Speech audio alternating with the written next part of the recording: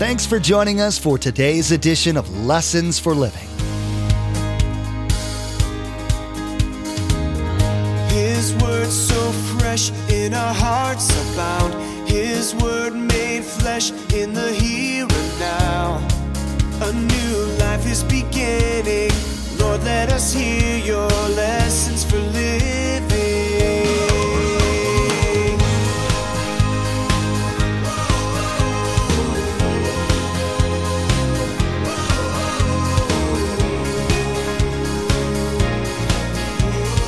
Lord, let us hear your lessons for living. I do believe, but help me overcome my unbelief. The New Living Translation says, I do believe, but help me not to doubt. Ooh, that's good. Just be honest with God. God, I know you can do it, but help me not to doubt. Now, when does the doubt come? Well, the doubt comes when we pray in faith and believe it, but it doesn't happen right then. That's why we pray with fervency and we pray persistently. The dissonance between what you know you should believe and what you think you really might believe, but are afraid to admit, is the challenge of the Christ follower. All around you, you see shattered dreams, both large and small. And yet Jesus says to ask and to trust the Father. It's hard to do, but as Pastor Mark will be teaching today, it's not impossible. You'll learn today about God's conditions for Him answering prayer. They might seem challenging, but they're not hard once you start to really trust God. Remember, there's quite a few ways to receive a copy of Pastor Mark's teaching. We'll be sharing all that information with you at the close of this broadcast. Now, here's Pastor Mark in Ephesians chapter 1 as he continues his message, Just Ask. Lord, let us hear your lessons for living. God is a giving God. He loves to give. His wisdom will be practical and yet very spiritual, often beyond our own understanding. Wisdom will be given to us if we ask in faith. Now, look at verse 6. Here's the danger of it. But when he asks, he must believe and not doubt. Because he who doubts is like a wave of the sea blown and tossed by the wind. That man should not think he will receive anything from the Lord. Why? Well, he's a double-minded man, unstable in all he does. So we've already mentioned that faith is a requirement of prayer. God will give wisdom, but we have to ask in faith. We must have simply the confidence that God will answer. Now, I asked for wisdom, but I'm going to put this one down because I think it goes perfectly with it. I have to ask for more faith. I don't only ask for wisdom, but I really say to God, help my unbelief. Let's turn, and I want you to see these in Scripture, Mark chapter 9. You're going to read a wonderful story, true story, where the disciples didn't get it. And often we don't get it. And I want us to learn some things from this because I talked to the pastors a little bit about it today in our meeting, but I really want to talk to us about it. Mark chapter 9, verse 15. Remember now, James says, ask, don't doubt, believe. Verse 15, as soon as all the people saw Jesus, they were overwhelmed with wonder and ran to greet him. What are you arguing with them about? He asked. A man in the crowd answered, Teacher, I brought you my son who is possessed by a spirit that has robbed him of his speech. Whenever it seizes him, it throws him to the ground. He foams at the mouth, gnashes his teeth, and becomes rigid. Notice this. I asked your disciples to drive out the spirit, but they could not.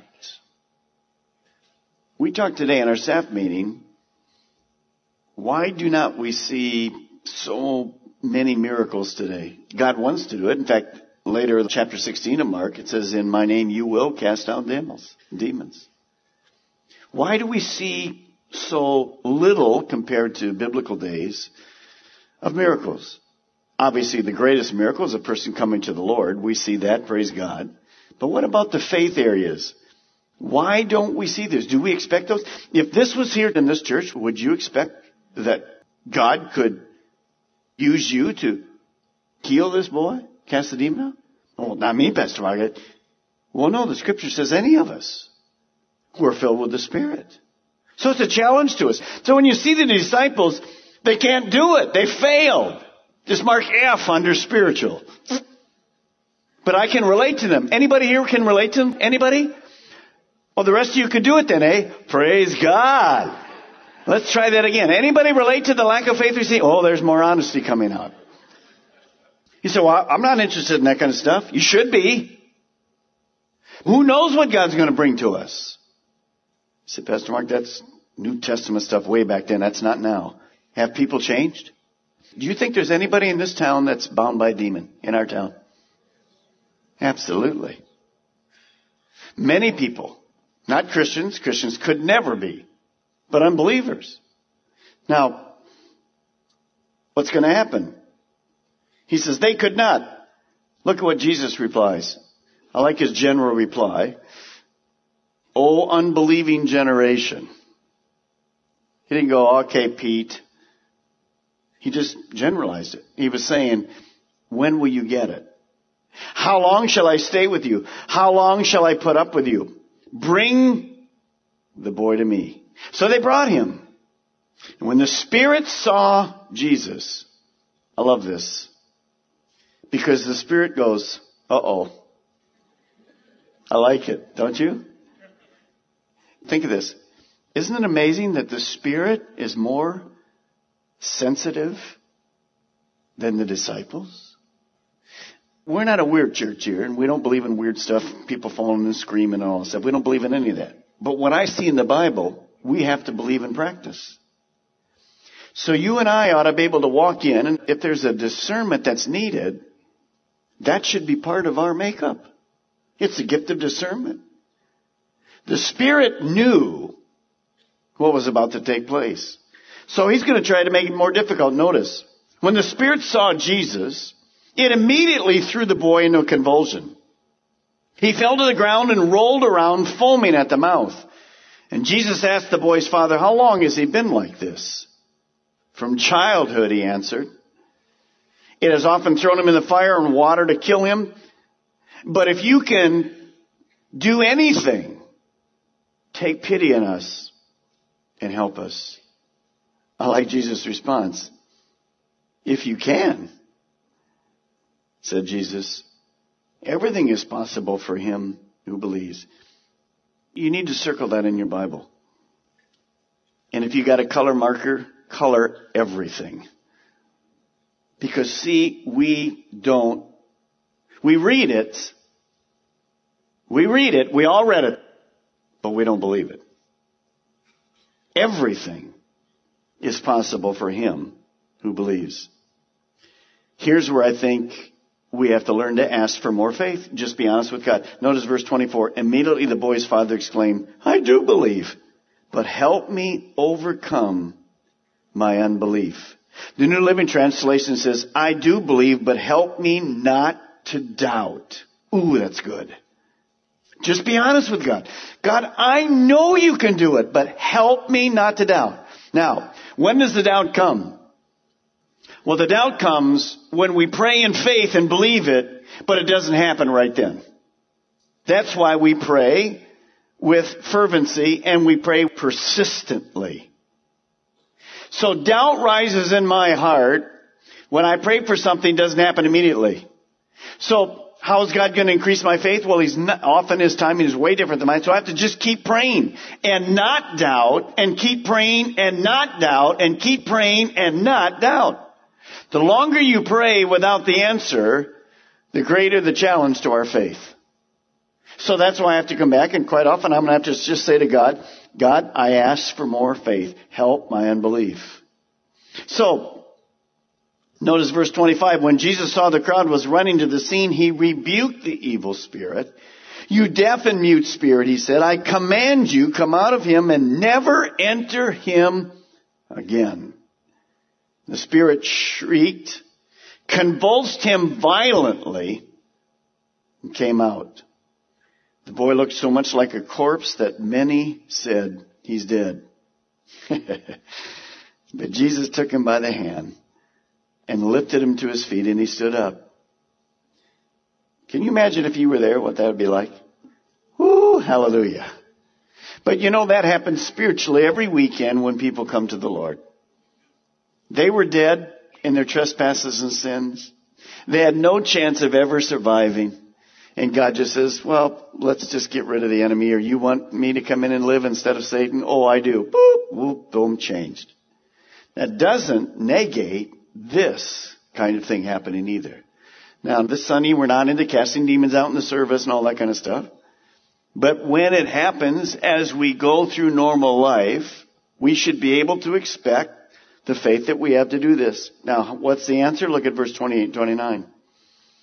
Notice that Jesus doesn't do this publicly. Those of you that are managers, really important key. How do you challenge employees? How do you correct them? You don't do it publicly.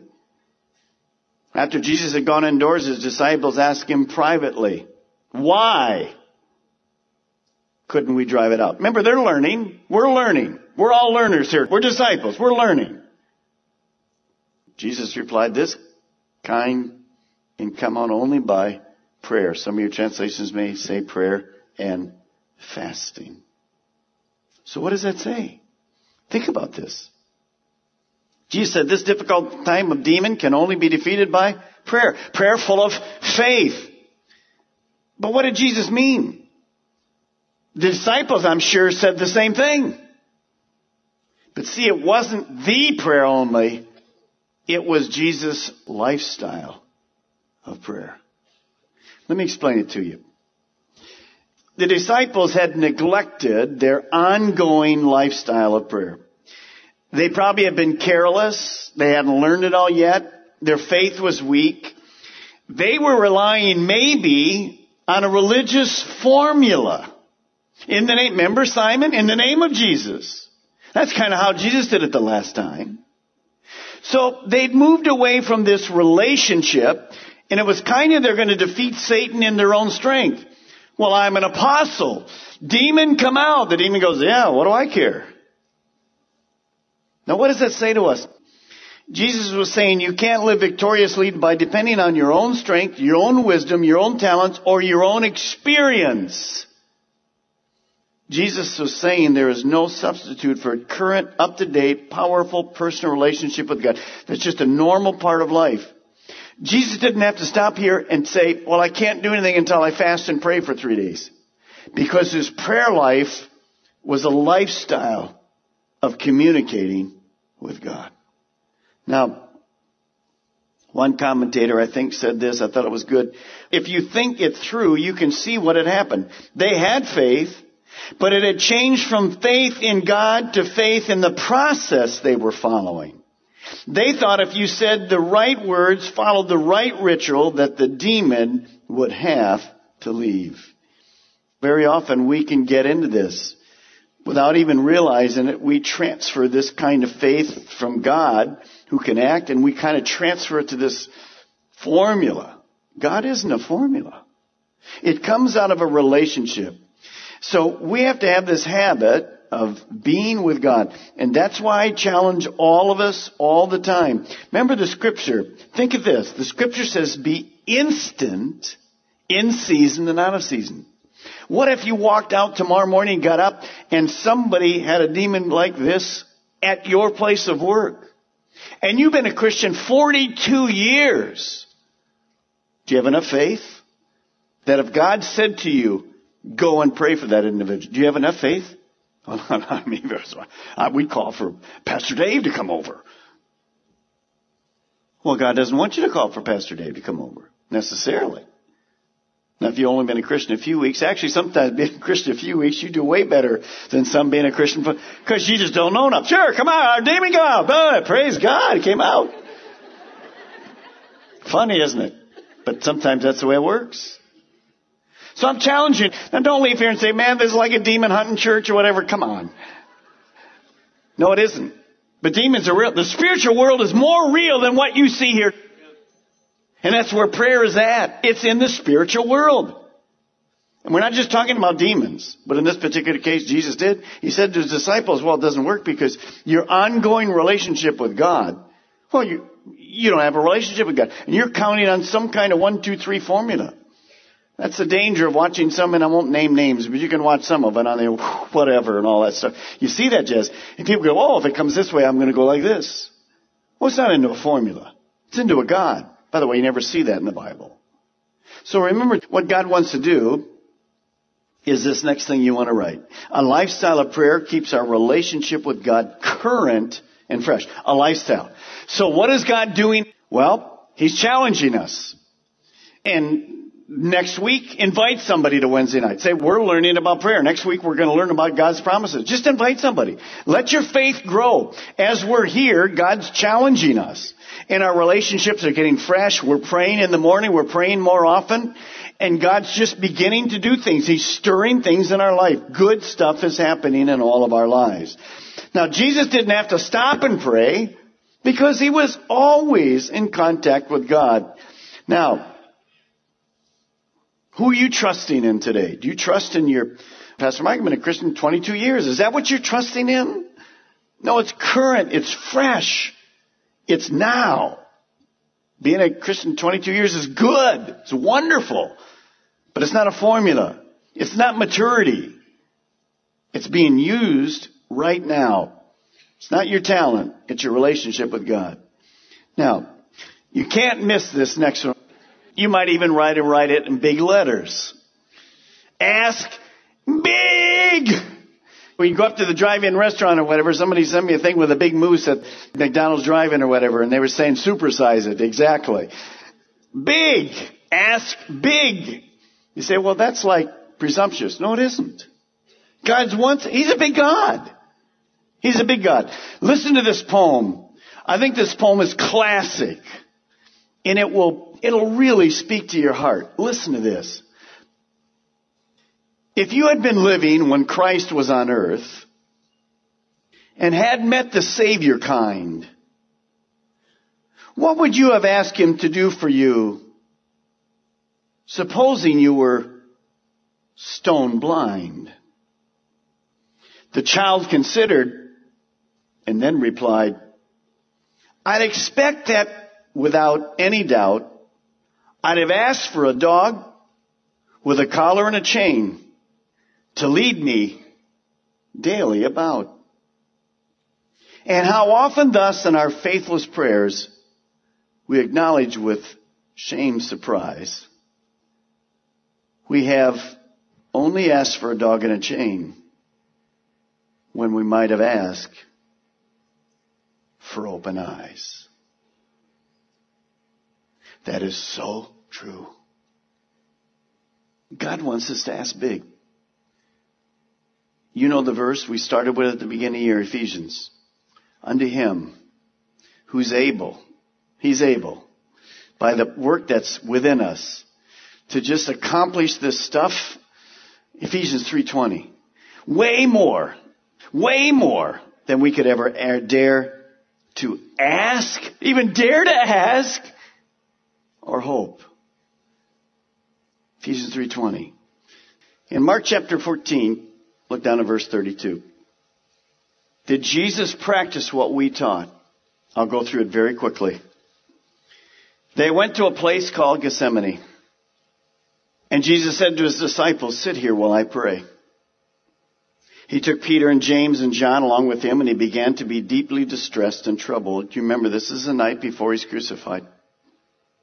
My soul is overwhelmed with sorrow to the point of death, He said. Stay here and watch. And obviously, pray. Now, what was Jesus going to do? Well, look at verse 35. Going a little farther. He fell to the ground and He prayed. What did He pray?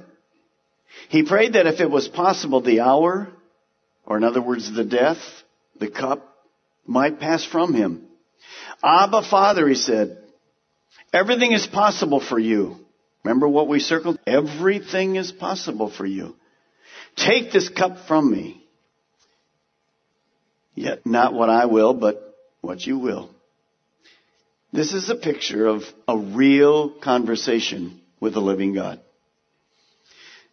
What was Jesus saying in our terms? Dad, if there's any other way that sinners can be saved than by my death, burial, and resurrection, reveal it to me. Jesus asked. He prayed. It was a prayer full of faith. He believed God could do anything. He believed it. It was a prayer of confidence that God, it was a big prayer. It was a prayer full of confidence in the will of God. Remember we told you if we're going to pray, we have to pray in the will of God. What did Jesus say? God, if there's any other way, but if not, I go with your will. Notice, it was a very specific prayer. So it was a prayer of faith. It was asking. It was a prayer of confidence in the will of God. And it was a specific prayer. God, here's what I want you to do if you can do it. Verse 37, then he returned to the disciples, found them sleeping. Simon, he said to Peter, are you asleep? Could you not keep watch? Could you not pray with me for 1 hour? Here's a part for us we teach on another time. Watch and pray so that you will not fall into temptation. The spirit is willing, but the body is weak. By that verse, you may want to write this. It sounds stupid to write it, but it's a great reminder. You can't sleep and pray at the same time. So if you like to pray in bed, find another way to pray. Verse 39, once more he went back and prayed the same thing. And when he came back, he again found them sleeping because their eyes were heavy. Notice the next sentence. They didn't know what to say to him. They knew that they weren't any help to their best friend in the greatest hour of need. Jesus' disciples failed him. When you're in leadership and people fail you, don't get too upset. The only people that could have prayed with Jesus are sleeping. Returning the third time, he said to them, are you still sleeping and resting? So what do we have? 3 times. It was also a persistent prayer, and it was a fervent prayer. We know in one of the other Gospels, he sweat, as it were, drops of blood. Verse 42, rise, let us go. Here comes my betrayer. It wasn't only a persistent prayer. It wasn't only a fervent prayer. It was an answered prayer. So Pastor Mark, he didn't answer. God didn't answer Jesus. Yeah, he did. We'll talk about this another week. One way that God answers? No. No. And I'll give you a clue. You may have heard it before, but it's very true. The more you serve God, the more you're going to thank God, not for the answered prayers, but for the unanswered prayers. Because we're always asking and it's way out of His will. Wrong timing, wrong place, wrong person, whatever. And God says no. And we get really angry at God. And then later we go, oh, thank you, Jesus. Some of you know what I'm talking about. We drive by and they finally tore that old building down that I knew God was giving us, that building on 5 acres. We couldn't go any more than that. And they finally tore it down and put office complex up. I ever died, drive by, and I just praise God. Thank you for saying no. In his message today, Pastor Mark taught more about asking God for things in prayer. He talked about the danger of not believing that God will answer your prayer. You found out that it's important to know about God in general, which will help you when you pray.